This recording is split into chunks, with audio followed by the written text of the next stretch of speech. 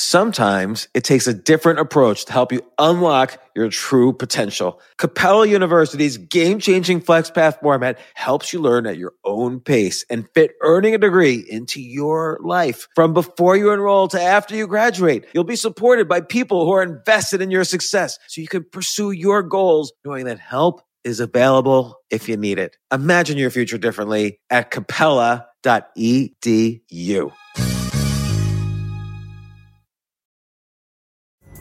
Pulling up to Mickey D's just for drinks? Oh yeah, that's me. Nothing extra, just perfection and a straw. Coming in hot for the coldest cups on the block. Because there are drinks. Then there are drinks from McDonald's. Mix things up with any size lemonade or sweet tea for $1.49. Perfect with our classic fries. Price and participation may vary. Cannot be combined with any other offer. Ba-da-ba-ba-ba. This isn't your average business podcast, and he's not your average host. This is the James Altucher Show on the Choose Yourself Network. Today on the James Altucher Show. So what I want to do this podcast about is what are the real 10 major problems? We've interviewed 500 of the smartest people in the world. Many of them have told us big major problems in society. And I kind of want to identify what are the actual problems that we've seen. And I don't want to give an opinion on the things I don't know about. But what are the things that actually seem to be real problems that have been discussed on this podcast that super smart people who are deeply invested in these situations have come to us with credible data and science and so on. And there are solutions, but I don't think anyone's going to do them. And by the way, when there's solutions, that also means there's opportunities for businesses. And, you know, people make a lot of money that way. It's possible to make a lot of money that way. But I like that because that seems like off the beaten path. But, you know, Reid Hoffman recently wrote something. He wrote like an editorial a few weeks ago just saying like crazy today, obvious tomorrow, you know? Right.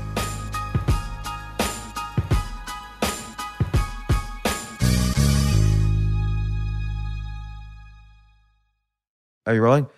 So, Steve, this is like a one of our podcasts. So, I'm an optimist in general. Like, if since the beginning of history you bet against the ultimate rise in the economy, you would have lost because the economy is at the highest point ever. Yeah. Like at any point in the past 200 years, every time people said, "Oh, the American economy is going to fail, capitalism is failing," if you had shorted, you know, or sold against America for the long run, you would have been wrong because the stock market is at all-time highs, the economy is at all-time highs, unemployment is at, you know, near all-time lows, blah, blah, blah. I'm not saying anything political. I know I'm overly optimistic. I'm probably optimistic about many issues. Like I see people on Twitter arguing about, you know, genetically modified foods.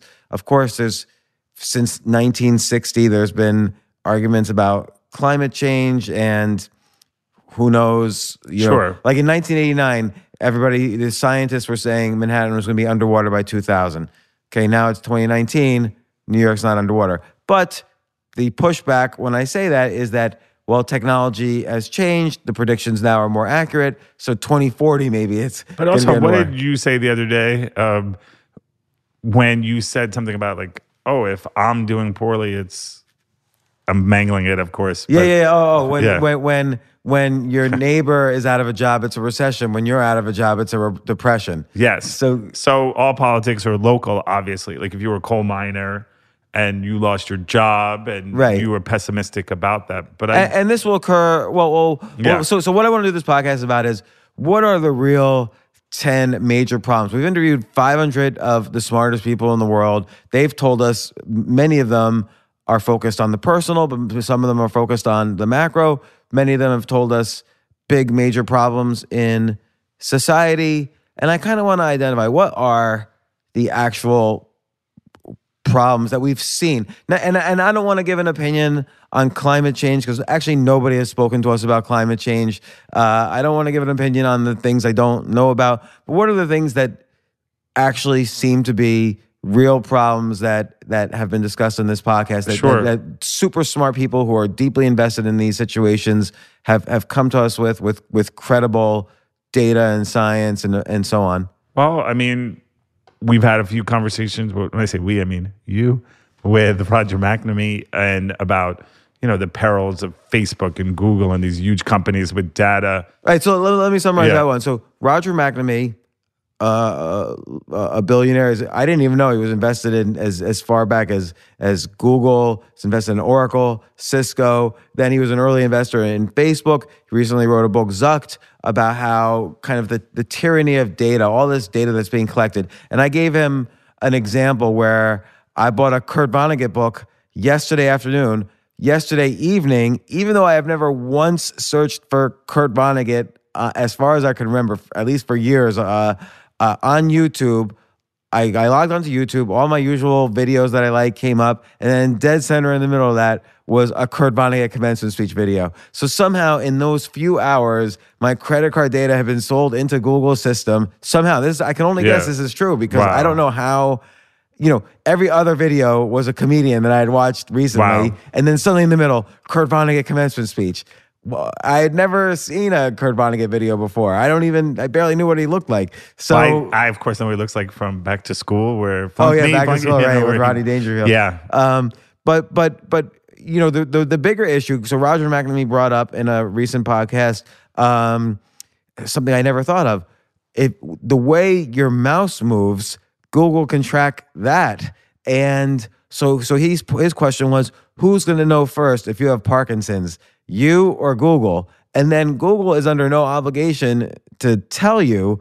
They can actually just sell that information that you have Parkinson's to the highest bidder, which would be an insurance company. And you might not even know you have Parkinson's. So, and he said there's hundreds, he said there's not thousands, there's hundreds of thousands of things like this that they know about you that you don't, that they could either sell to the highest bidder or use to manipulate you in some opinion or other. Like they make more money from Mercedes as an advertiser, so they can influence you to buy a Mercedes over a Prius, and so on. And certainly Amazon does that, with the sponsored posts and stuff like that. So data influencing us based on our cognitive biases, based on the fact that we give up data in so many different ways that are not even expected. Like Google knows what temperature you keep your various rooms in. Alexa can hear you talk all the time. And Nest and things like that, right? And he brought up something interesting. Apple doesn't release data as much. And I remember one time I was doing some research for an app I was thinking of developing, and a critical question I had was, can Android see what other things are on your phone, and can Apple see can the iPhone see what other things are on your phone? Can you write software to see what other apps are on your phone? And the iPhone can't. I can't write an app that can see what other apps you have, but on the Android I can. So it's interesting. I only thought that was a symptom of the application programmer interface, but it's actually a symptom of their policies on data. I was going to ask you a question because, apropos of your feeling about stuff, and one, I think it's a little simplistic to say, don't worry, be happy. There are certain things that are concerning people, but you actually have a background on this. You have a graduate degree, or tried to get a graduate degree in computer science and a computer programmer. How have things changed since then? We always think about this apocalyptic future, or. Two things have changed. One is, like, programming techniques have not changed. They're the same as they were 20, 30 years ago. And this is Peter Thiel's point, that there hasn't really been that many great steps in technological innovation since the 70s. But two things have changed. One is computers have gotten faster. So, Moore's law is computers double in speed every 2 years. And it's been true. Computers a smartphone is faster than the most powerful supercomputer from like 15, 20 years ago. And so computers can crunch through data so much faster than ever before, trillions and trillions of pieces of data, whereas it would have taken them days 20 years ago. Now it takes seconds. So that's changed. The other thing that's changed is there is more data, when it never was the case that my credit card data would instantly go into the TV shows I would watch, and the ads I would see.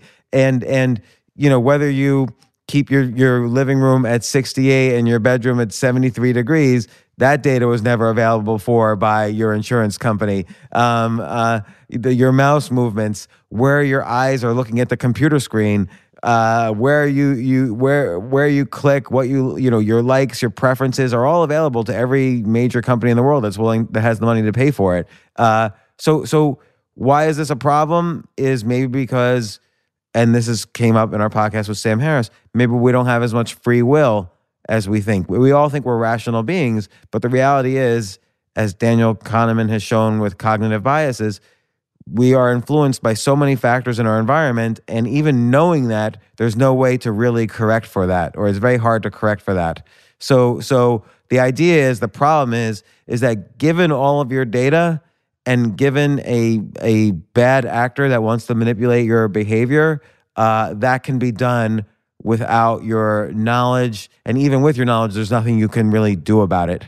Well, what if you go off the grid? Like a lot of people have felt, Wall Street Journal had an article about how people were even simplifying to like a flip phone to like get rid of the constant whizzing and whirring of that. And sure, but realistically, like, so you and I know all this, and we've talked to all the, not only have we talked to Roger McNamee, but in preparation for Roger McNamee, I talked to everybody ranging from CIA to advertisers who use all the data, to Democrats, to Republicans, to, very influential people in various aspects of this space. So given everything that I know, I have a smartphone. I use Uber. I use Google. I use Facebook. I use Twitter. I use Instagram. I like things. I, watch YouTube videos. Sure. I have Alexa. I have smart home. Yeah. So I don't Apple change Pay, my behavior probably, because I like the benefits right now. But at some point, the point is that it'll tilt so that the negatives far outweigh the positives of these products that I'm using.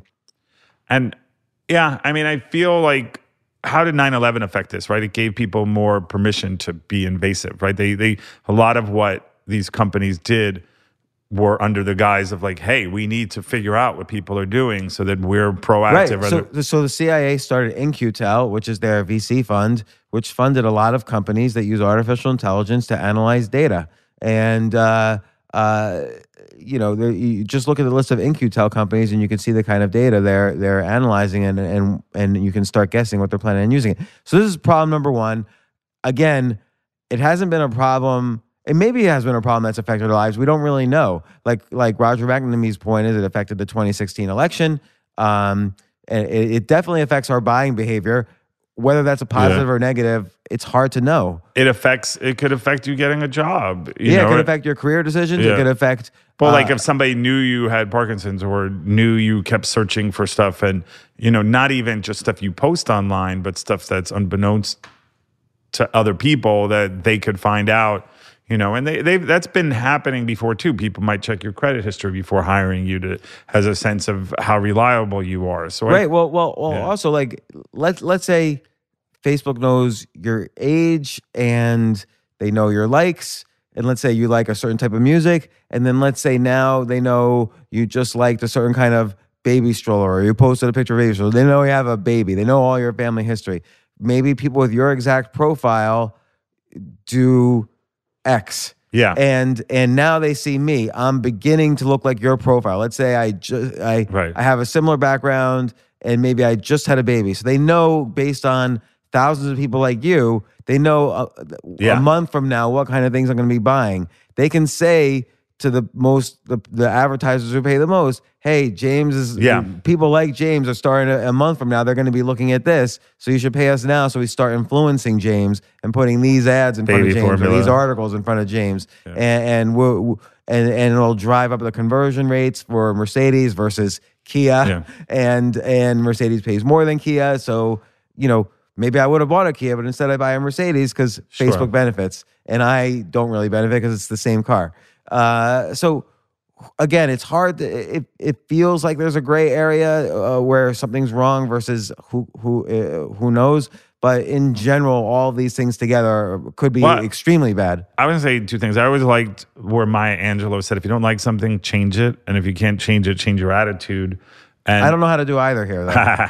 Well, but essentially, Roger and you we're talking about that. Like, what can we do about this? How do we, like most people feel helpless and this behemoth companies and the inevitability of them doing it. So he's saying we have choices. But, talking to, Robert Cialdini's been on our podcast with Influence.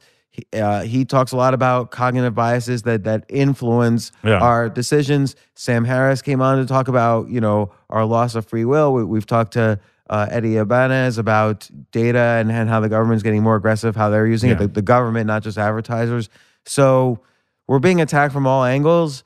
I don't know what the solution is. So I'm kind of posing, what are the problems we've heard where the solutions to me are unknown? So Roger McNamee's point is, become an activist, start the conversation. I think that's the best we can do. Yes. And then we see, if there's smarter people than us who could come up with solutions. So next problem, I would say, we've talked about it a lot. I feel I helped start the conversation as early as 2005, but now we just see the news breaking, about this college admissions scandal, people paying millions to get their, shitty little kids into, top tier schools. And we've talked before on podcasts how, colleges, the fact that tuitions are rising faster than inflation, the fact that the government has unfairly backed student loans, saddling an entire generation of kids with $1.6 trillion in debt, how this could lead to greater income inequality in society, which has been historically, the historical outcomes of that have never been positive. They've always been negative. And I hate using the word income inequality because it's almost like a socialist catchphrase, which I don't think is a solution either. Stalinism didn't work, obviously. Maoism didn't work. Any large society that's diverse population, socialism does not seem to work at all. And even in smaller countries with a more homogenous society like Cuba, it doesn't seem to work either, or North Korea. So I'm not talking about that, but it does seem with rising income inequality, there are huge societal problems. There's a book, The Great Leveler by Walter Scheidel. We should maybe have him on the podcast. Okay. He's looked for the past 3,000 years at every society with large income inequality. My point is, a big source of the income inequality is student loan debt and the way the educational system is set up. And why do I pick out that versus medical costs or other problems? Well, tuitions have risen faster than inflation every single year by 10x faster than inflation, whereas medical costs have gone up only 3x faster than inflation. 20 million Americans are saddled with student loan debt, most of them young Americans who would have ideally started companies or created innovations. Now they have to do other jobs to pay back their debt. And I see this as a big societal problem. I can offer solutions, which is stop backing student loans, but most people won't agree with me. I feel like that's a more soluble problem than what we were just talking about. I think yes, I do think so. I think that there is a solution actually. I mean, I know what the solution is, which is don't back student loans.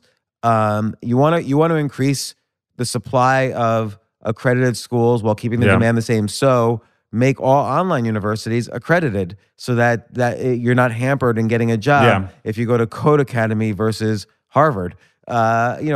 Maybe give financial incentives for colleges, for corporations to look at skill acquisition versus degrees. So there's a variety of solutions, but I don't see society taking those solutions. Last week, I visited this company, Pursuit, in Queens, and they have 140 students who are learning to program, and the tuition might be $45,000, but they don't pay it. They'll pay back once they get a job. Yeah, stuff like that's good. Or here's one that I like that no one's done. It is a business idea. Let's make an exchange where, and I hate to put it so bluntly, but human beings are what's on the exchange. Yeah. I don't mean it almost sounds like slavery, but I'm saying take 10% of your income and put it in a black box. Yeah. And your 10% of future income for the next 10 years and have people bid that they want that. So if I can buy Steve Cohen's future income for the next 10 years for, let's say, $10,000, 10% of your income. That's about right. No, but that's a bargain because I think you'll make much more than that. Let's hope so. And so I'm giving an extreme example. You'll make, 20 times that, 10% more than that. Yeah, sky's the limit, James. So I can take a student, a high school student, and using data, about that student, I can say, okay, this is the type of person where I can invest a little bit in only 10%. You don't want to give all their future income because then they don't have incentive. But I want to buy 10% of their future income for their next 20 years, and they can use this to pay for skill acquisition, not necessarily college, but skill acquisition. Doesn't have to worry about things because I'm already giving him some money. Yeah. And that might be another way to create $1 billion business and solve the problem. Well, I was going to say a couple of things. One, so instead of pork bellies, you have like people. But I believe there was something similar on a show you were a technical advisor on in Billions, where they had took stock, like these wealthy people were taking stock in like baseball players, and they were essentially buying an interest in them. Right. Yeah. And what's very common is in poker, people that's an industry. You diversify and you buy lots of positions. Like I can buy 10% in like 20 different poker players, and people make a lot of money that way. It's possible to make a lot of money that way. And so this type of discussion can happen, and that's interesting. But I like that because I do think a lot of people talk about like entrepreneurship and seems like off the beaten path. But Reid Hoffman recently wrote something. He wrote like an editorial a few weeks ago just saying like crazy today, obvious tomorrow. Right. And the folks at Republic and other people who are doing things like that. Oh, and I've talked to Kendrick, the CEO of Republic, about this idea. Oh, wow. And he does think it's possible. So look, it might be in my future, but I'm happy if anyone else says this is a viable idea that I personally would invest in. I don't like to just put all my eggs in one investment. I would never invest always just in the stock market. If I could invest in long-term investments in smart people that I believe in, I would be happy to do that. It helps their lives. It helps their careers. It solves the student debt issue. It helps create another generation of entrepreneurs and innovators. And you diversify. You don't put all your eggs in one basket there either. And look, peer-to-peer lending is a form of that. This is just a little bit more aggressive than peer-to-peer lending. Or microloans, Yeah, it's microloans and peer-to-peer lending. And look, Muhammad Yunus, is that his name? He won a Nobel Prize for coming up with that idea. Sure. This is... I'm nominating you. I want to go to... I think this is a little more aggressive than that. Stockholm, is it? Yes. Book our tickets for 2020. Private plane to Stockholm. So that's problem number 2. This rising income inequality caused by a broken education system, and there are solutions, but I don't think anyone's going to do them. The first, and by the way, when there's solutions, that also means there's opportunities for businesses. I think with the data one, I don't know what the solution is, but whatever the solution is, there's probably an opportunity for business. So we've had on Gabriel Weinberg, the DuckDuckGo search engine, it's the one search engine that holds onto your privacy. He's based in Philadelphia. We should have him on again, particularly given this Roger McNamee stuff. No problem. So there are some economic opportunities. I don't have and maybe there's you can put your data in a crypto format, like to keep track of where your data is going. That might be a business opportunity. Yeah. So I don't know. I haven't put my head around it much. Okay, problem number 3. What is problem number 3 that we've heard from guests? Let's talk about Floyd Landis and steroids in the business in athletics. His point is that there is no solution because let's say your entire life you dream of being a baseball player. You played in Little League, you played in high school, you played in college, now you're in the minor leagues, and now someone tells you, hey, if you really want to be a top professional baseball player, I've known you devoted the past 20 years of your life to this, and you never heard this before, but guess what? You're going to have to start taking some serious drugs. And Floyd Landis' point is that, and he won the Tour de France in 2006, Floyd's point is that they're trapped. This is all they've done is baseball, and now they're told to really hit the income levels they want and reach the level they want. They have to take these illegal drugs, and so that's what perpetuates the system, and it's insidious, and we're not having the conversation with our kids about it. So once again, the first solution is having the conversation. The second solution, I think, is... but if you remember, I remember Alex Rodriguez, a noted steroid user, and he was involved with a guy named Houdin whose son died of steroids. He was like, don't do drugs. And eventually it was disclosed that he himself... How did he die of it? How the kid... I think he was in high school, and I know that... I believe he's in Michigan somewhere, but let's say Taylor Houdin, or we'll put that in the notes, but essentially he... I think he was abusing steroids at a young age. I don't know if he had a heart attack or something, but so abusing these drugs, there's two problems, right? Yeah. One is that sports becomes unfair. So the players that are breaking the law have advantage over the players and teams that are not. The other thing is that there's side effects that are dangerous and that we don't fully understand them. And this isn't just athletics. This is also every area, because look at like kids now. Every kid's addicted to Adderall, and that's a form of doping. The kids on Adderall literally makes you smarter. So the kids on Adderall are scoring better on their tests than the kids not on Adderall. And not in every case. If you actually have ADD, Adderall doesn't make you smarter. It just makes you more, every other kid. But I think it comes down to, and it's ironic, we're talking about that college scandal. And one of the women there, Jane Buckingham, who was a college advisor, and she had on Twitter, "Don't cheat," and you see that, and there's been a lot written about like honesty and integrity. University of Virginia has an honor system, or other places like that, and I'm sure most people are like, why should I be honest? Like, okay, I'm a Tour de France, and I sit there and do it honestly, and I'm not doping my blood, I'm not taking HGH, and I'm finishing 100th out of where the guy to the left and the right of me are cheating. Right. So.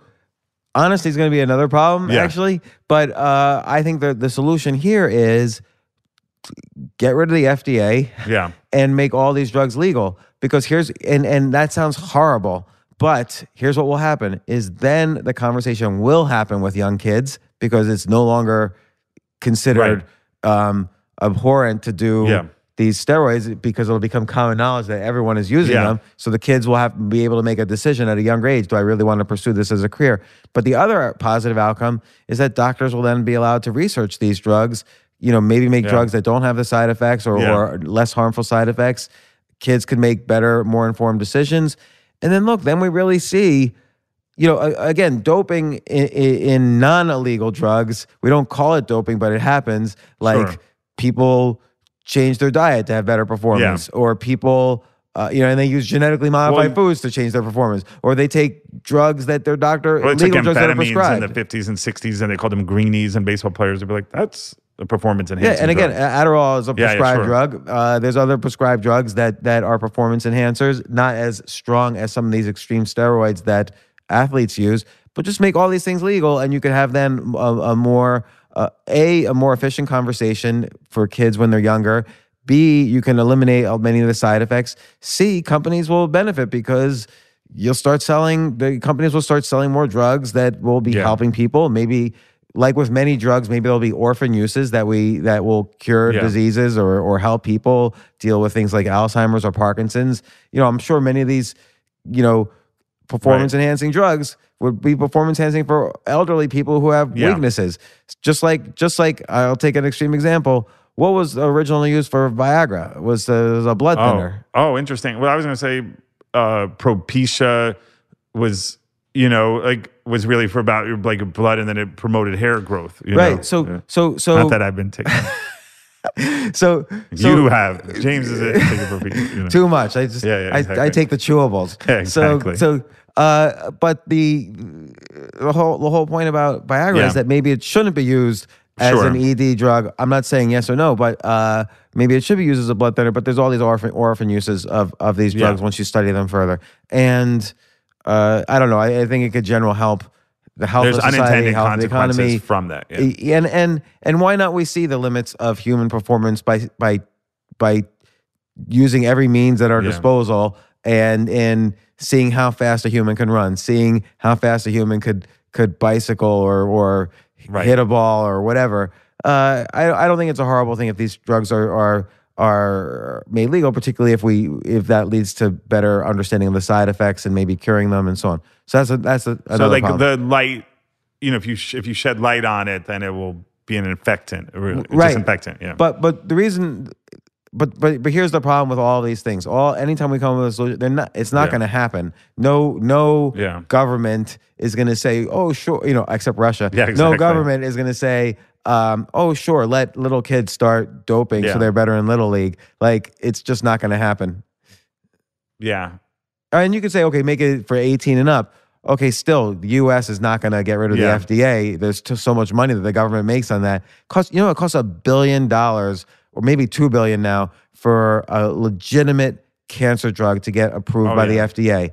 Not that the government makes all that money, but for a company that thinks they've cured cancer, if they don't have $2 billion in the bank, they're not going to get no one is going to benefit from their cancer curing drug. Why they justify the high cost, because all that research and like there's Soliris, I don't know what disease it cures. It costs $84,000 a month or something like that. Wow. I'm just guessing. I think it's about that. Sure. But I don't know of any other. But getting back to like original premise about optimism, you saw 2 people were cured of AIDS recently, and people are optimistic about Alzheimer's cures or a lot of other stuff. Yeah. But AIDS has been always a fast track disease that gets through the FDA very quickly, much more cheaply. And yes, thank God now through the studies of genes, those AIDS cures are related to earlier we mentioned Moore's law, which is that computers double in speed every 2 years. There's an equivalent law in biotech, like the sequencing of the genome and so on, where biotech, I think it goes up 4x in speed every 2 years. Oh, wow. So that compound, so it used to cost $10 million to sequence the genome. Now it costs $100 to sequence the genome. And it's going to even get, and now we have CRISPR to modify genes. And that's how AIDS is being cured, is by modifying the genes that fight AIDS. And still, it's not understood enough. Only 2 people have been cured. You have to have a special set of genes and so on. But again, I don't see the world suddenly saying, look, let's just let research run rampant on drugs. We don't need billions of dollars to get through the FDA. I just don't, and I don't see steroids being approved because we've been so trained to thinking it's bad behavior. Little kids die. Yeah, sure. My argument is less kids will die if they start taking them legally or if they have the conversation. But I say this is a solution, but I don't think it's a solution that'll ever be enacted.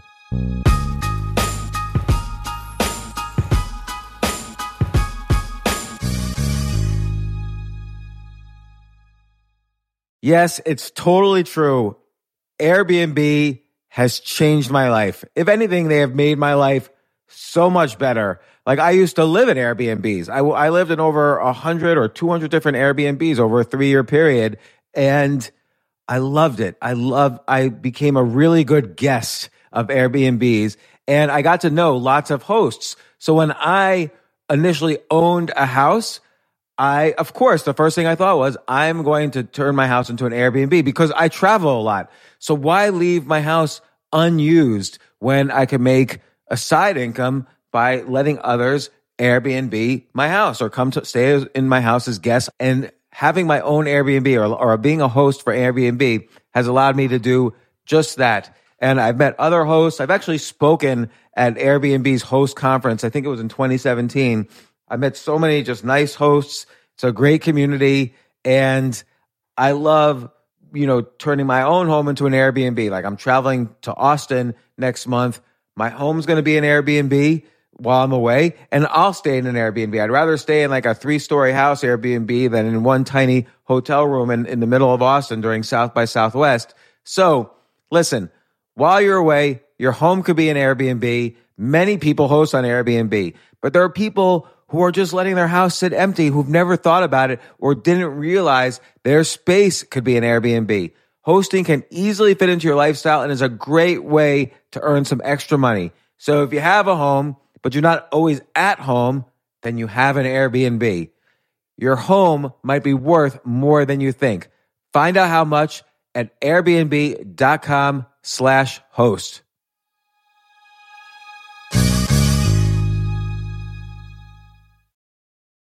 Daylight savings time is starting up again. Okay, podcast is over. That's all you needed to know. But why do we have daylight savings time? Answer: to give us more daylight from March through November. By setting your clocks forward, it may feel like there are more hours in the day when we initially start daylight savings. But if you're hiring, it doesn't necessarily help you find qualified candidates for your roles any sooner. There's only one way to do that: ZipRecruiter. And right now you can try it for free at ZipRecruiter.com/James. ZipRecruiter works around the clock to find qualified candidates for you. Once you post your job on ZipRecruiter, they send it to 100+ job sites so you reach more of the right people. this is such a brilliant idea for a business, and ZipRecruiter did it. So ZipRecruiter's smart technology also quickly scans thousands of resumes to identify people whose skills and experience match your job. I've used ZipRecruiter, particularly as a potential employee, and I still, to this day, get messages every day. James Altucher, would you like to apply to be VP of Entertainment at NBC or whatever? So there's just nonstop emails. Like I got 5 or 6 emails today because a year ago I signed up for ZipRecruiter. So spring forward with a new hiring partner, ZipRecruiter, and find top talent sooner. See why 4 out of 5 employers who post on ZipRecruiter get a quality candidate within the first day. Just go to this exclusive web address to try ZipRecruiter for free. ZipRecruiter.com/James. Once again, that's ZipRecruiter.com/James. ZipRecruiter, the smartest way to hire.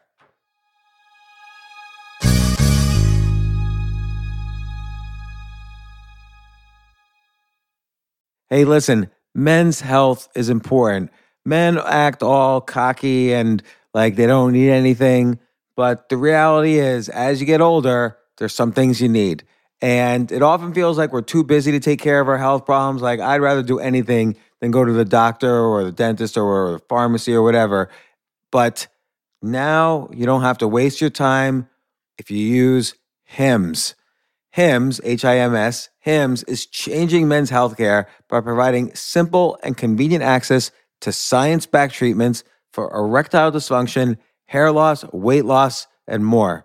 The entire process is 100% online, so you get a new routine of improving your overall health faster. Jay, you listening to all this? Yes, I'm definitely going to use Hims from now on. Not that you need it. You're young and healthy. James, I'm 35. You're getting there. You might need it. Who knows? But if prescribed, your medication ships directly to you for free and in discreet packaging. No insurance is needed. You can manage your plan on the Hims app, track progress, and learn more about your conditions and how to treat them from leading medical experts. Start your free online visit today at hims.com/James. Could you imagine that there's a whole section just with my name on it? hims.com/James. That's how much I am representative of the kind of person who needs Hims. That's HIMS.com/James for your personalized treatment options. HIMS.com/James. Prescriptions require an online consultation with a healthcare provider who will determine if appropriate. Restrictions apply. See HIMS.com/James for details and important safety information. Subscription required. Price varies based on product and subscription plan.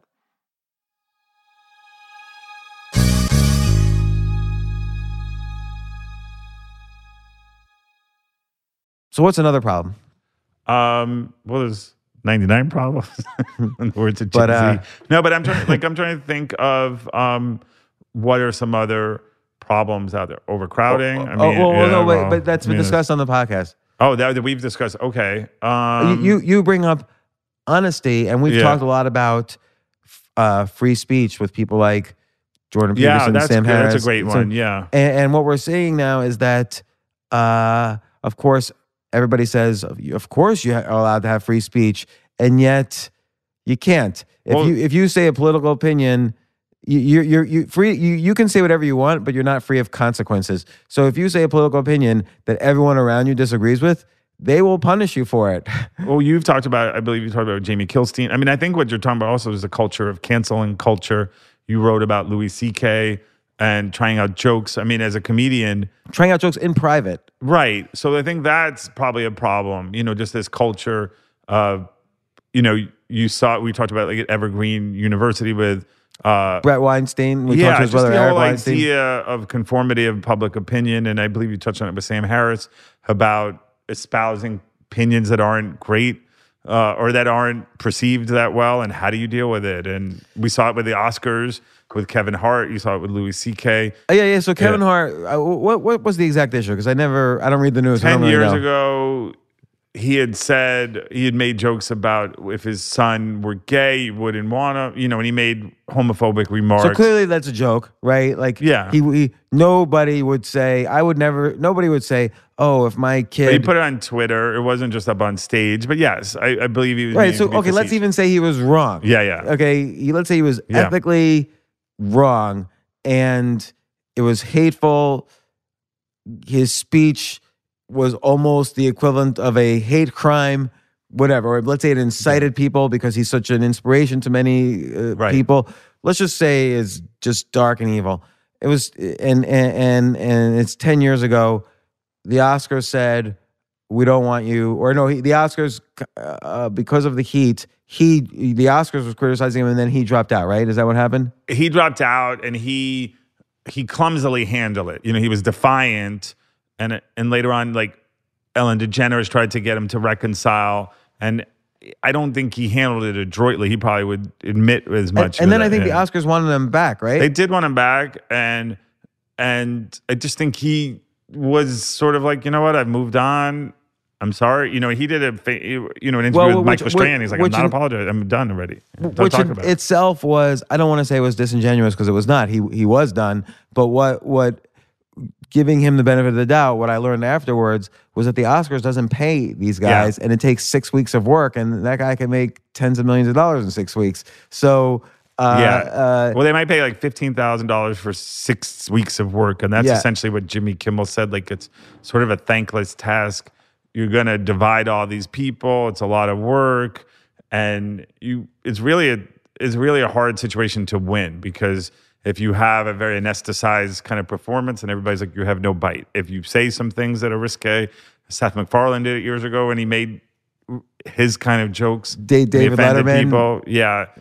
James Franco didn't like the world on fire. The only Oscar guy they ever liked is Billy Crystal. Yeah, for sure. But I just by coincidence, and it has nothing to do with any of my other activities, I met with the guy who produced the Oscars the day after the Oscars. Oh, wow. And he said it was just great just having everybody hand off the mic to the next person. Oh, wow. Like, so they might start and the ratings were kind of up for it. Yeah. But here's the real problem I see is not so much the free speech, is that people label themselves in a group, there becomes this identity group thing. Politics. Yeah. So let's say you say you're a conservative, or let's say you say you're a feminist, or let's say you say you're pro-choice or pro-life. Now, I find two things. One is you hate everybody who disagrees with you, but you're not always honest about your own actions. Like, oh, I need to make an exception here about my beliefs. Sure. So I'll hate you for all of your beliefs against mine, but when I have to switch my beliefs, it's just a special situation. And I have this one story which I've never spoken about on the podcast, but a friend of mine labels herself a feminist, and heard of a story where a friend of hers and a former boss of hers basically, and I don't know who this was, otherwise I would be more frank with the names, but basically this person beat the hell out of his wife, hired a doctor to sew the wife up privately, because it was a well-known person apparently, and then threatened, and then the doctor said to the wife, you need to divorce him or I'm going public with this. And then the guy threatened the doctor, called her husband and said the doctor's cheating on him, left bad Yelp reviews anonymously for the doctor. And then I said to my friend, the feminist, so are you going to still go to his party? And she was like, yeah, he gave me my first job, I kind of have to go. Right. And I'm like, you can't call yourself a feminist and go to the party of the guy, the 40th year birthday party of the guy who beat the shit out of his wife. Like, that's not feminist behavior. It's really opposite of feminist behavior. And she literally thought I was mentally ill for not calling her a feminist. Like, because there's just some kind of bias when you groupthink is a cognitive bias, and it so strongly confirms your identity that you can't handle when somebody says, no, you're not behaving in that way. Well, it's more about belonging to that group and feeling like you're part of that affiliation rather than holding up those ideals. And that happens with a lot of people. Like, you've seen it over years. Like, you call yourselves Christians. Shouldn't Jesus say, turn the other cheek or be charitable? And so I do think that happens a lot where, there's a dissonance there because people never feel like, well, that's not me. And I think we have to be more mindful. We just talked about it with people who are like, no, let's be fair, don't cheat. And then privately they do that. And we see that in all areas, so there's a mild degree of hypocrisy. I mean, what you're speaking of is hypocrisy, lack of self-awareness, the old, how come everybody drives faster than me is a lunatic and everybody drives slower than me is a cripple? You know, so and like politics is kind of an interesting social experiment. I mean, we've seen so many cases where a senator will say, oh, there should be no gay marriage. Yes. Gay this, gay that. And then it turns out they're arrested for kind of, having sex with guys in public or whatever. Yes. Like, and people thought, oh, this is isolated. This kind of hypocrisy is isolated to politics. So for instance, I just read a study where the theory was politicians cheat on their spouses more than in other professions, like more than lawyers or doctors. And so they did the study on politicians, lawyers, and doctors. And it turns out it's exactly similar. Oh, wow. So because the theory was if you're in a position of power and you have more opportunity, potentially you're going to cheat more. But it turns out it's across the board. People are dishonest, even if they say it's your face, they're honest. But I found your example of that person who was that vicious and a horrible human being. You know, look, a lot of people will talk about that, right? Like just what you said in politics, where it could be presidential people from a certain party, and if your person does it, and there's, we see that now in a divided country, So you're right. I mean, what you're speaking about is the problem of identity politics, and this person's on our team, so that's okay, Right, and there's a passage in the Gulag Archipelago by Alexander Solzhenitsyn. So he was a prominent writer, and he got sentenced to Siberia, and then he wrote about it in the Gulag Archipelago.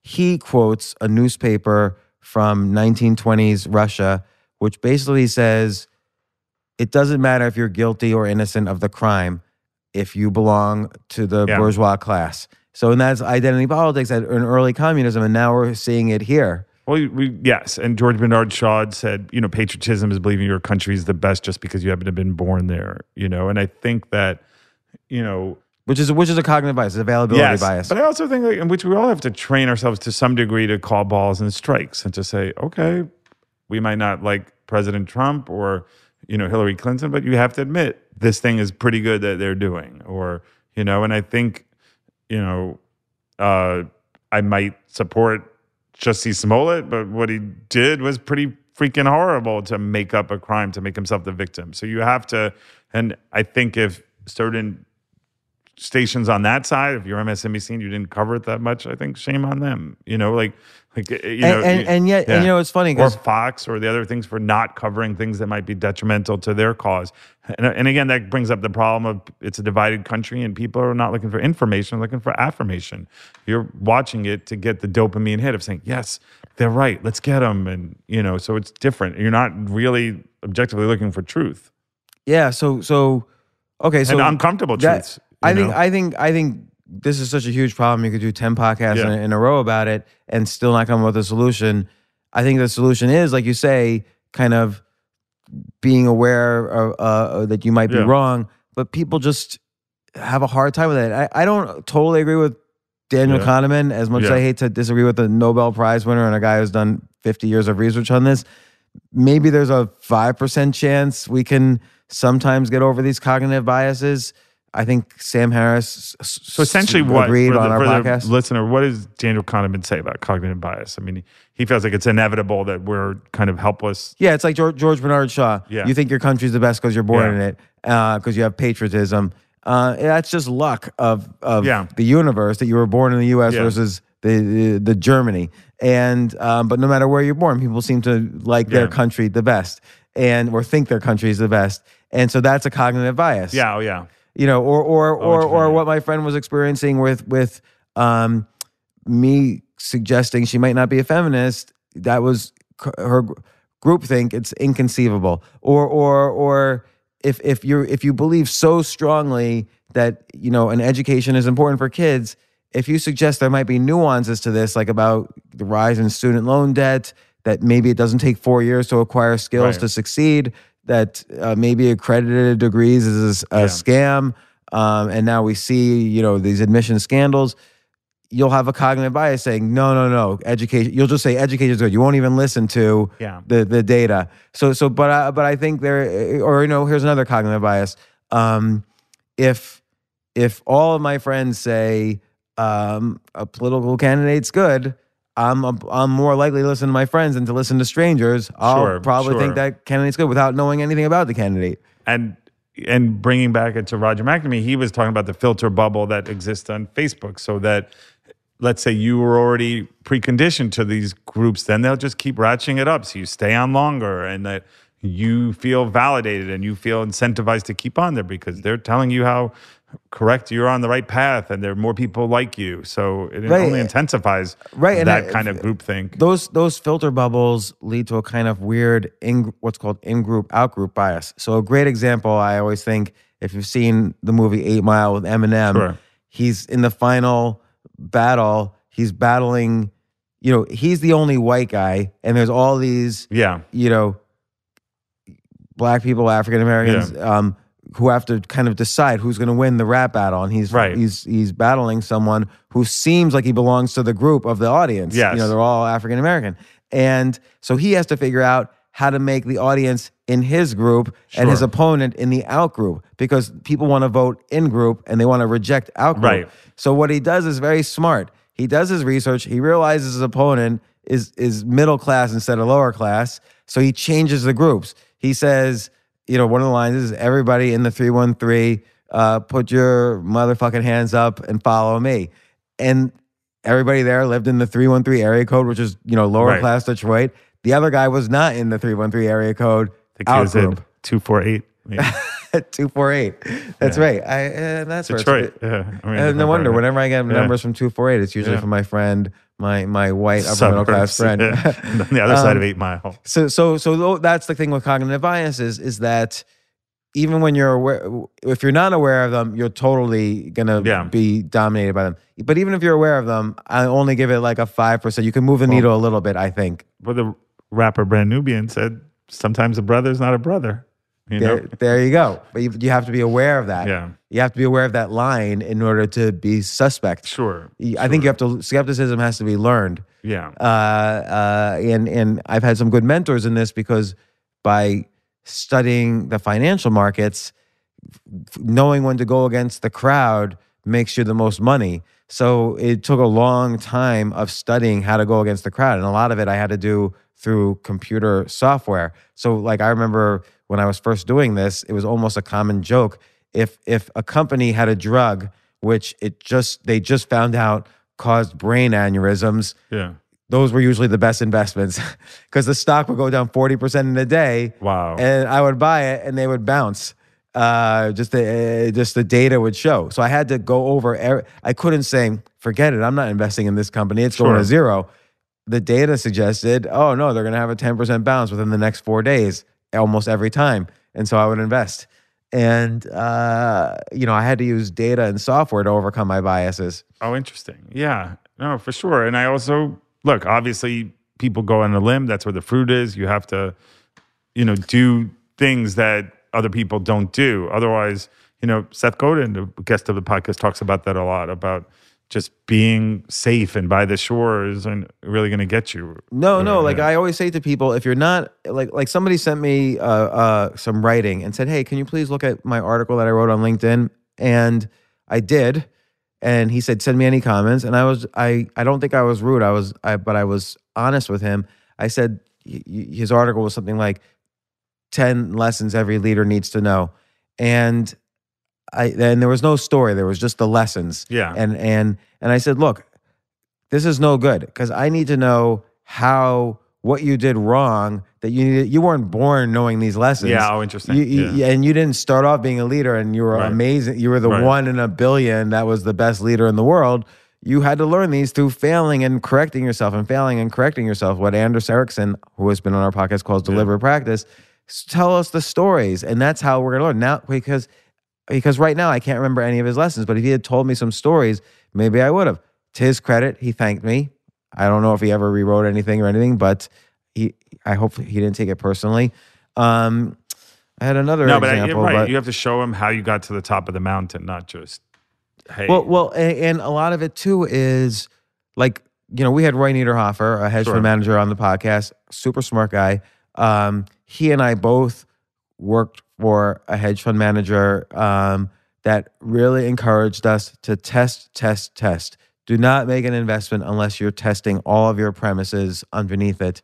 And that was drilled into me, and that's how you test. That's how you get rid of biases by testing. Ray Dalio talks about that with we've had on the podcast about radical honesty and stress testing all your ideas and not being afraid to be wrong, which brings us back to your point about self-identified feminists. Like, don't be afraid to say, oh, maybe I'm not as much of, kind of like that woman who had a vegetarian restaurant and then you saw the food she was eating that was clearly not vegetarian. Right. And all right, so what's another problem in society that we've may or may not have solutions, or if they do have solutions, probably won't be listened to, but we've sort of seen on this podcast?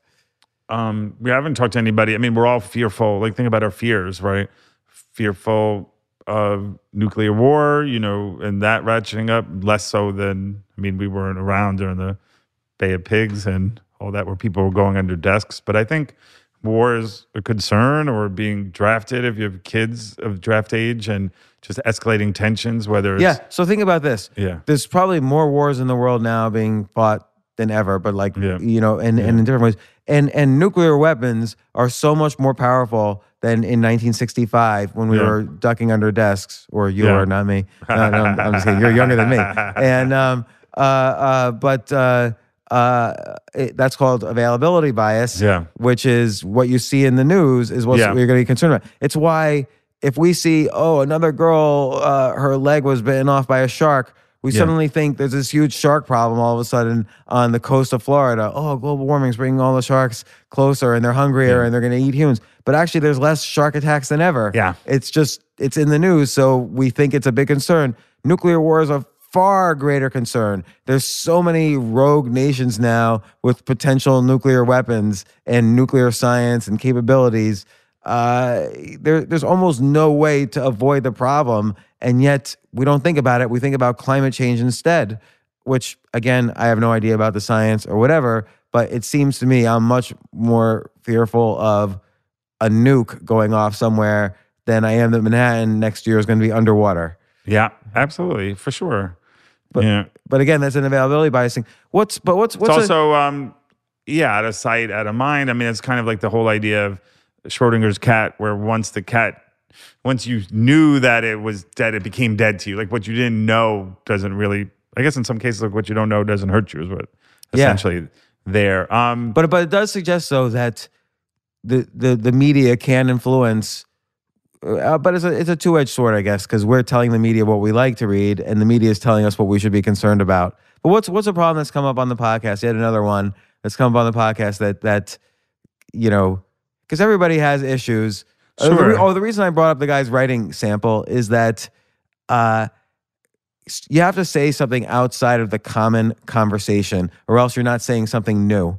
And then there's no point in writing. You have to be afraid before you hit publish, or else you're not, or else you're simply saying something that someone has said before. And so we know we've had a lot of people on the podcast that have addressed issues that have not been said before.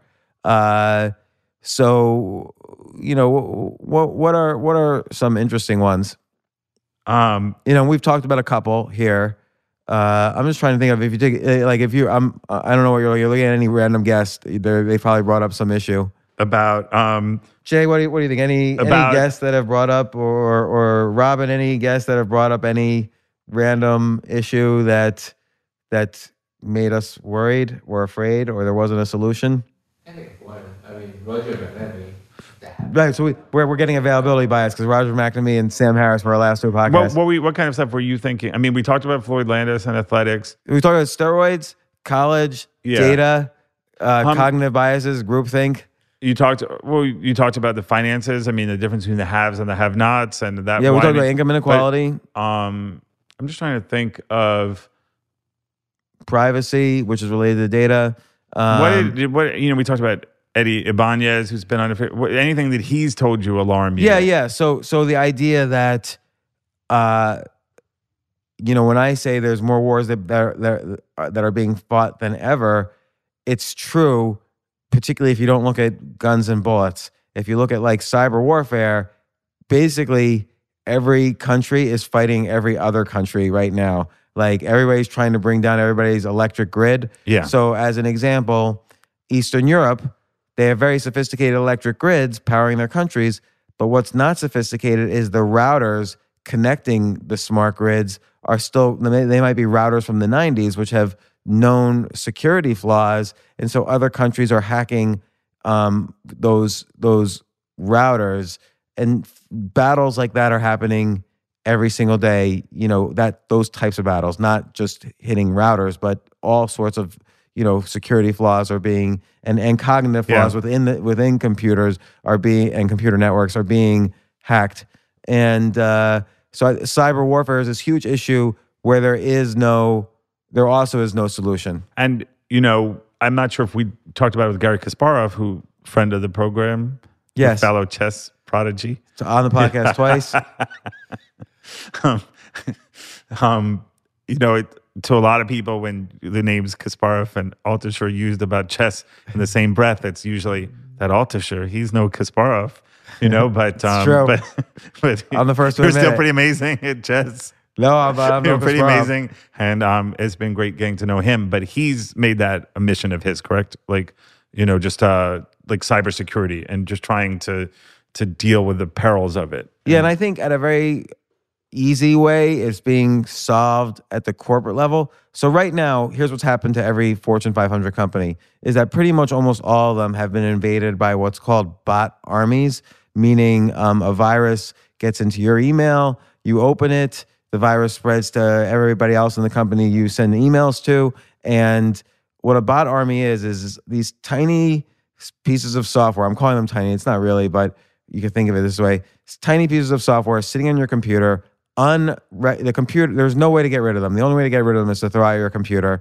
And they, you know, everybody wonders, well, how could this Facebook post or this Twitter post get thousands of likes from all over the world? How could it be so, these hacks be, or how could these companies get these denial of service attacks from all over the world? It's because these bot armies are coming from all over the world. And so you can't block any one computer. You have to block billions of computers, and then new computers will start up. And so that's the role of these bot armies, is to kind of wage these wars and attacks on big websites or Facebook, Twitter, or whatever. And so cyber warfare, and that was just one example of it, or I gave two examples of it. Cyber warfare can't be stopped. There's no way. And then companies like VMware, or there's companies like Checkpoint, big security companies, big storage companies, Dell, EMC. Kaspersky or whatever. Yeah. No, Kaspersky you can't trust. This is a Russian-made company. But so government employees are not allowed to use Kaspersky software. But these battles, the bad guys are always smarter. I once asked a company, and I think I've talked about this on the podcast.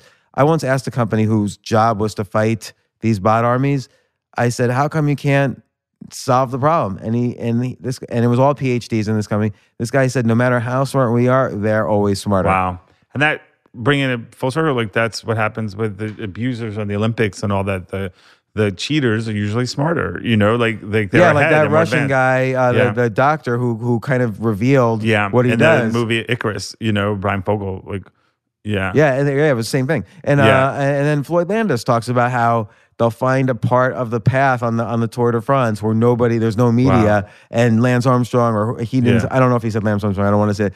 The biker would pull over in some area where you can't see by helicopter. There's a guy waiting with a needle. Kate takes a quick injection. It's only for 15 minutes. It stays in the bloodstream, so it can't be detected later. Wow. And boom, he's off. So bad actors are always going to be ahead of the good actors. Is virtue its own reward? I'm going to say yes. So we could. Well, okay, and we've talked about this. Yeah. So here's a problem that I've had personally. So I had an idea a year and a half ago. So I've been involved in Bitcoin and crypto since about 2013. I built a store in 2013 to sell my book, Choose Yourself, before I released it. At first in 2013 or 2012, I was a skeptic. Naval Ravikant, who's been on the podcast, in 2013 convinced me otherwise, and then I became a strong believer. In mid-2017, I had a philosophy and belief about Bitcoin, and I also believed that 95% of cryptos would be obsolete because they were scams. I said this on CNBC in mid-2017. But I started doing all these ads that were very intense, let's put it that way. And so people who never even read the product and never really verified whether I was good or bad thought I was bad because of these aggressive ads. And so yes, virtue is its own reward, but I had so many people literally giving me death threats because of these ads. And there's a video by Alain de Botton, the philosopher, who we have booked for this podcast, but he's never actually come on. There's a video he made, Nice Guys Need to Use Machiavellian Tactics. And his point is, if there is a scammer advertising a product and a nice guy advertising a product, the nice guy can't just say, hey, I'm the nice guy, buy my product. The scammer's using all the cognitive biases and tricks in the book. Sure. You've got to use their tricks, even if you're the nice guy. Wow. And so I don't know how you personally solve that problem. If you're the nice guy and you have a good product that you believe in, but you have to use these techniques to sell, and then everybody hated me. Because I had a good product and because the ads were so aggressive, they were everywhere. And I would get all these magazines were saying, who is this idiot? I think that, look, in life, we all have trust and attention, right? We have people's trust and attention. And we all have to maintain it. Like when we do this podcast, we have to be not about ourselves. We have their trust. We appreciate all you listeners out there for listening. And we have your attention and we want to maintain it. So in your case, despite the, come on of some of those approaches, you're giving good information. You're doing 95% with integrity. 95% of Bitcoins or cryptocurrencies did become obsolete. So I was correct, and I don't mean to advertise it now. Don't buy it. You can read my articles, but I had to get the word out because I saw so many listeners buying some of these scams. So, and it costs money to do this. It costs infrastructure. So you have to charge, and then you have to make ads, and you have to use, as Alain de Botton says, you have to use the Machiavellian tactics that the maybe not so good players are using. Sure. And I think, look, it speaks to what you were talking about. With the steroids. Steroids, with a lot of different areas. And look, we each have to make a covenant with ourselves to say, okay, what are we willing to do to get there? Yeah, so we'll close with this. This podcast was ostensibly about problems without solutions that we've uncovered in this podcast over the past couple of years. I think we hit on 4 or 5 of them, maybe a little bit more. And then we talked in general about solutions that probably no one will follow. And maybe we'll go back to the drawing board, look back at our guests and see what other problems have been brought up. Yeah, but all right. Good times, James. Thank you. Podcast famous. Yeah. How long was that one?